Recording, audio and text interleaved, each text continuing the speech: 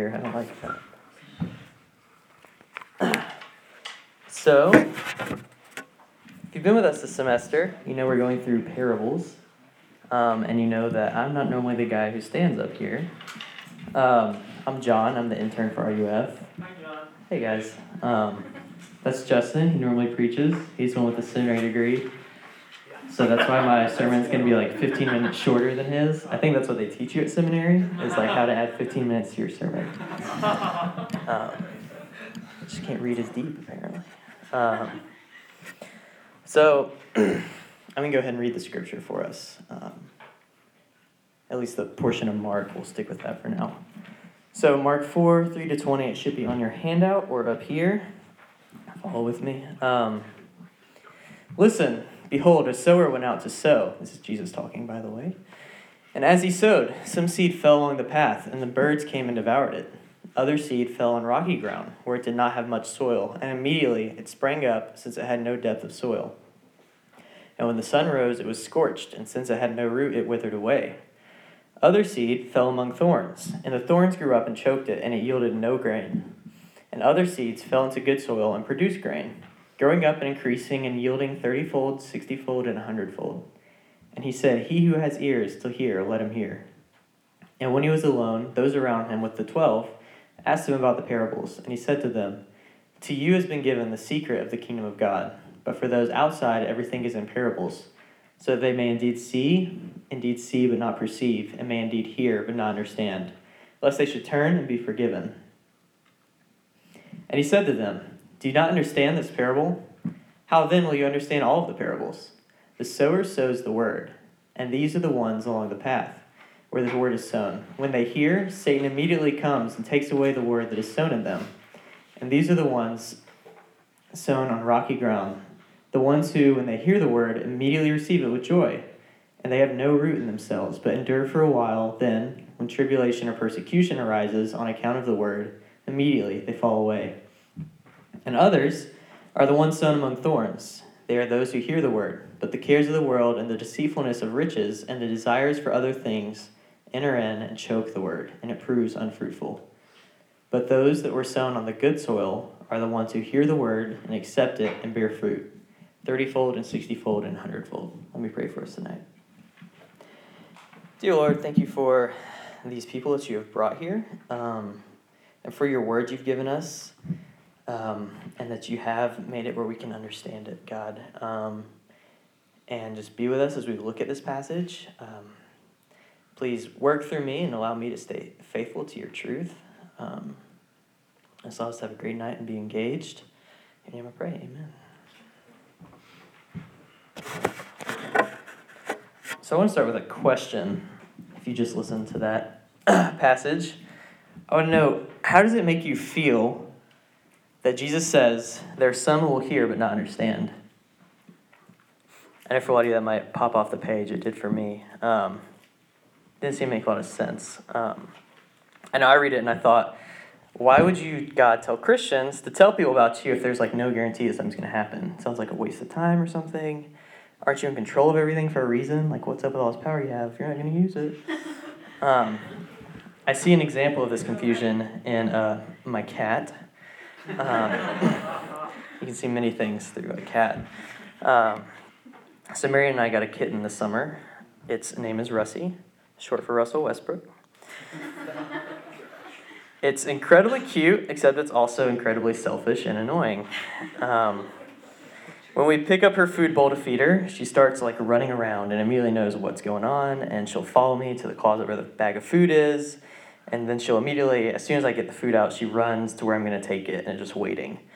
But this is almost like if I were to go pick up the food bowl, she's excited, and I just go open the closet door, like lean in, I can get food, and then go over and set it down, and it's empty.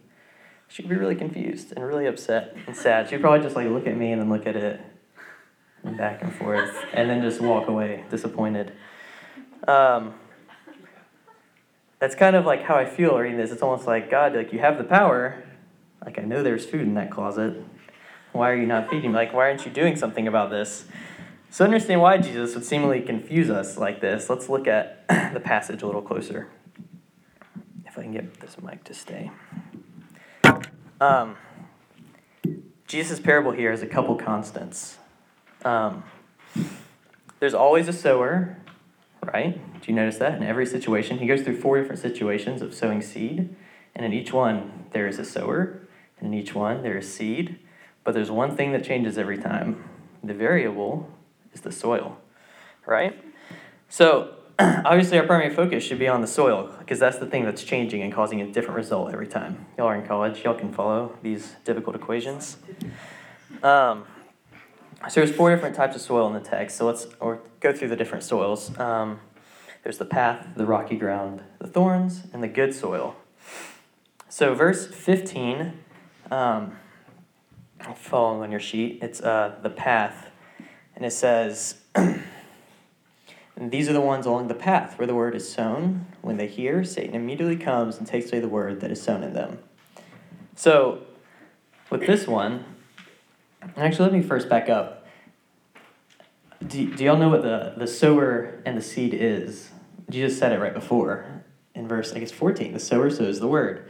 So the sower is spreading the word out to different people in these different soils. For instance, I need to make that clear before I went on. It's really confusing. South for a field trip. The sower's right there. Good. Go to South Oval for a field trip. We'll do that afterwards, all right? Let's hold off for 15 minutes. And so on the path, Satan immediately intervenes and takes the word away so that some won't hear. That's the first one on the path. So the second one, verse 16, the rocky ground. These are the ones sown on rocky ground. The ones who, when they hear the word, immediately receive it with joy. So they've received it with joy. They have no root in themselves, but endure for a while. Then when tribulation and persecution arises on account of the word, they fall away immediately.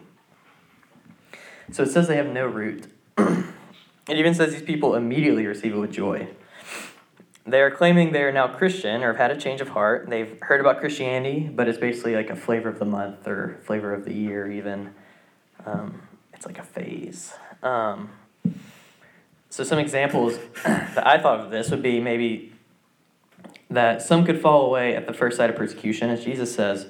Maybe they got to college, many of you are freshmen, and you heard an atheist professor maybe talk about how everything is relative and there is no truth, and maybe someone heard that and they just went, oh, this guy's right, I was wrong all along. Let me ditch this. Or maybe someone is a guy's in a fraternity or a girl in a sorority, and they get made fun of because they don't want to get drunk, or they don't want to go on Sundays, or they want to wake up early to go to church on Sundays and don't want to stay up partying all day Saturday. And people are like, that's weird, why are you doing that? And everyone around them, they're like, yeah, that is weird, you're right. And they just immediately change over. Pretty drastic examples. Or someone might not be mature enough in their faith to survive where they left, where they heard it.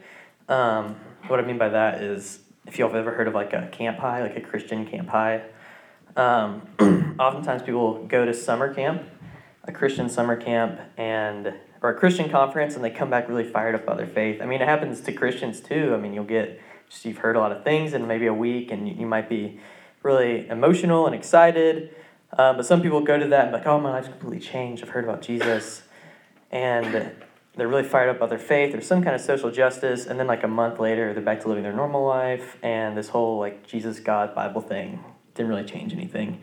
So you see they heard, but it didn't take root. It was more of an emotional response. It didn't take root like the rocky path. Another relevant example I'm going to go with here is for those of you who will hopefully graduate college, the few of you who will someday graduate. Many of you go to RUF every now and then, but maybe you don't attend church, or maybe you go to RUF sometimes, you go to church sometimes, but you're just kind of doing your thing. I know I got to college and thought, well, I'm in this college town for 4 years, I'm away from home, sure, I'll go to church sometimes, but getting involved in church, I'm only here for 4 years, this is temporary, what's the point? It'll be very easy to just go to RUF or another campus ministry or something throughout college and not really get involved in a local church. Which I get that's the easy thing. It makes sense almost. But the danger that could happen from this is in the text. Remember, I'm going to talk about something that I feel like I've talked to a lot of people this week about it. I'm just really excited about it. Not really, kind of sad about it. But if you haven't noticed, RUF is mainly for college students, right? OU is for college students, right? You're with me here. You're all college students. You understand. So RUF is a college ministry for college students, and we have sermons that are geared more towards college students, and we have events that are geared towards college students that they would think fun or think are fun, like skiing. Hopefully y'all think is fun. I saw some of you raise your hand say you didn't, but whatever. You're not a college student.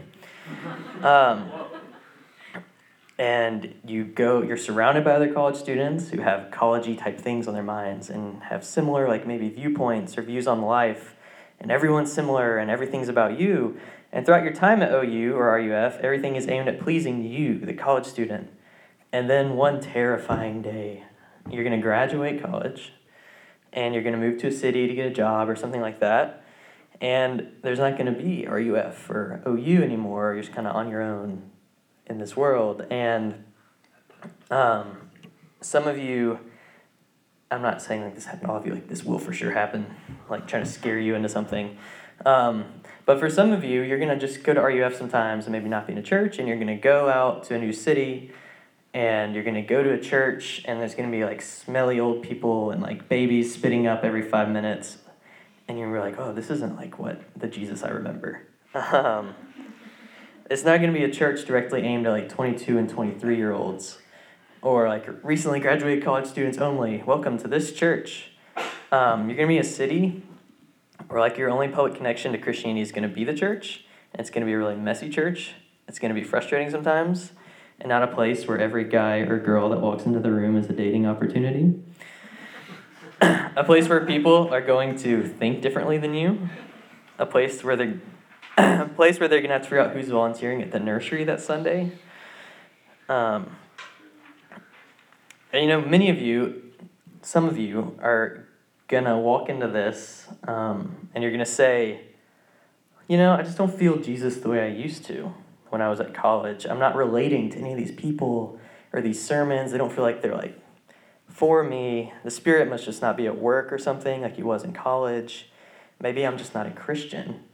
And many times people will fall away like that because they don't have, again, we're talking about the roots not taking place. Like the seed that fell on rocky ground and didn't take real roots, you'll immediately fall away from God. Again, this could happen. Examples here. So verse 18, the seeds that fell among the thorns. And others are the ones sown among thorns. They are those who hear the word, but the cares of the world and the deceitfulness of riches and the desires for other things enter in and choke the word, and it proves unfruitful. So we're going to do some more college-y math here, all right? So people say, have you heard the phrase time is money, right? Some nods, all right? So what does this mean? This means that, in my interpretation at least, maybe I'm completely wrong, maybe I've missed something, that time is really important and there's like a finite amount of it that you have. So you're like hoarding your time and your money. People also say where you spend your time and money is where your heart lies. So let's add these things together. So you only have a limited amount of time. It's really important. And wherever you spend this limited amount of time shows what you care about, right? So plenty of you are way too busy to even be alive right now, like to be breathing or to be like eating without an IV. I think some of you have an IV in your dorm. You just go back and hook it in. You'll get on time for this. See, he's got his mark. You don't have time to eat. I have no idea how some of you like sleep more than 3 hours a night. Maybe that is what you do. I don't know how you're alive either. What sleep? Now, while being busy and productive, these are good things. You only have a limited amount of time. Jesus says that those sown amongst the thorns will be distracted, and they don't have time or energy to focus on this whole Jesus thing. He says they'll get caught up with cares, money, and he says other things. So you guys know cares and money, and some examples of other things might be that might be relative to you. Maybe you can relate. Some of you are so focused on like your GPA and not getting B's that you can't accept a world in which you have a 3.4 GPA. You think like if this world exists where I get a B on a test, there must not be a God. You're so fixed on this, and others of you, I'm not that one, I'm this one. This one's me. You'd so much rather than like, even like being around people, you're like, I'd just rather be like vegging out at home, like on Netflix or Spotify or Facebook or sports or video games. You just don't have time for Jesus. And like the mentality that at least I use here, maybe some of you can relate. You get home, you go, I've been working really hard today. I've been busy. I deserve an hour of Netflix, right? This is good for my productivity because I need rest in order to work, right? 6 hours later, you're like, is that a sandwich I ate earlier? Was that for lunch or dinner? You convince yourself that all this like downtime, like Netflix time, is necessary so they're able to be rested for your busy time. So you don't have time for Jesus either. When really you have a lot of time, you're like, I have to rest so I can work well. You don't have time for Jesus. And some of you are so focused on like having a spouse or boyfriend or girlfriend. Ring by spring is what they say, right? For the ladies at least. You're so consumed by the idea of having someone else in your life who will like accept you and love you, and you think that'll make all the pain or loneliness go away. It doesn't. First, I'll just say that. But sorry, I'm happy in my marriage. Trust me, I am. It doesn't solve all your problems though. Whoa. So, I don't want y'all to think any of these things are inherently bad things, like getting grades and doing well in school. It's good. Like being productive and having rest. Like rest is good. Rest is a good thing.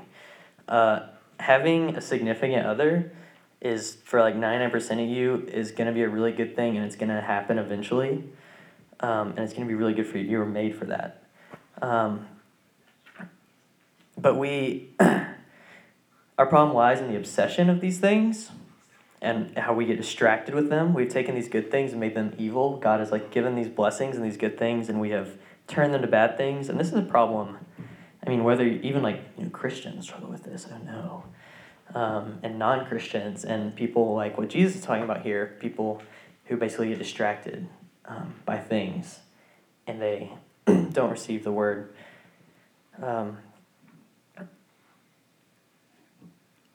So they've heard Jesus is good, but they've never stopped to meditate on what that really means for their life. People like that.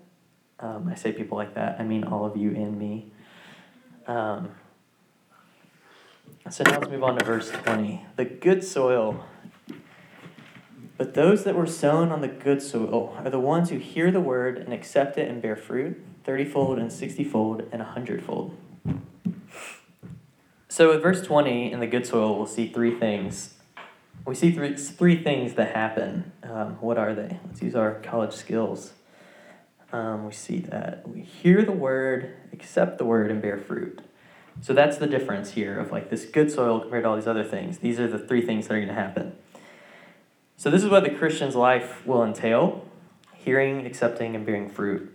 The good soil that is here, it takes root in the ground. The seed takes root in the ground through the good soil, so that it can never be killed by thorns or taken up by birds like the others.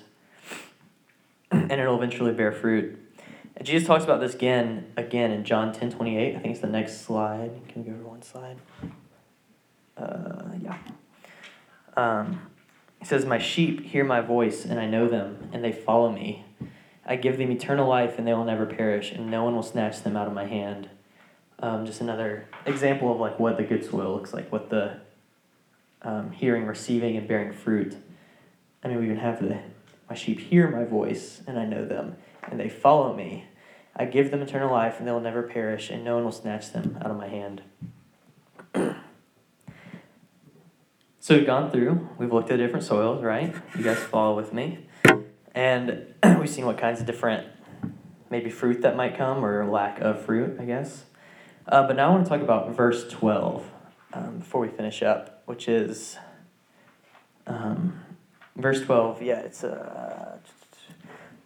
so Jesus says, I'll start in verse 11. He said to them, "To you has been given the secret of the kingdom of God, but for those outside everything is in parables, so that they may indeed see but not perceive, and may indeed hear but not understand, lest they should turn and be forgiven." So do you see those like little quotes? I'm sure it's on your sheet. I don't know. There's little quotes right there in verse 12. They may indeed. That's a reference to Isaiah 6, which if we go forward 2 slides. I'm going to read this to you because what happened there was Jesus referenced Isaiah, and when he referenced it to the people he was talking to, they knew exactly what he was quoting. Like, they understood the reference, and many of us might not immediately get that. So I had Isaiah 6, 8 to 13. I'll explain it afterwards a little bit. "And I heard the voice of the Lord saying, 'Whom shall I send, and who will go for us?' Then I said, 'Here I am, send me.' And he said, 'Go and say to this people, keep on hearing, but do not understand. Keep on seeing, but do not perceive. Make the heart of this people dull, and their ears heavy, and blind their eyes, lest they see with their eyes, and hear with their ears, and understand with their hearts, and turn and be healed.' Then I said, 'How long, O Lord?' And he said, 'Until cities lie waste without inhabitant, and houses without people, and the land is a desolate waste, and the Lord removes people far away, and the forsaken places are many in the midst of the land. And though a tenth remain in it, it will be burned again, like a terebinth or an oak, whose stump remains when it is felled. The holy seed is its stump.'" So Jesus was like quoting, referencing this in verse 12. And so what's happening right here in Isaiah 6, God is asking for someone to go and tell these people about him. And Isaiah, like a good Christian, is going to do what God says. And he's like, "God, I'll go tell them. Pick me. I'll do this." And what did you see God says there? He says, "All right, yeah, you can go, but they're never going to listen to you. Like, go and tell them, but, like, nothing's going to happen." That's kind of not cool, right? It's kind of rattling or upsetting.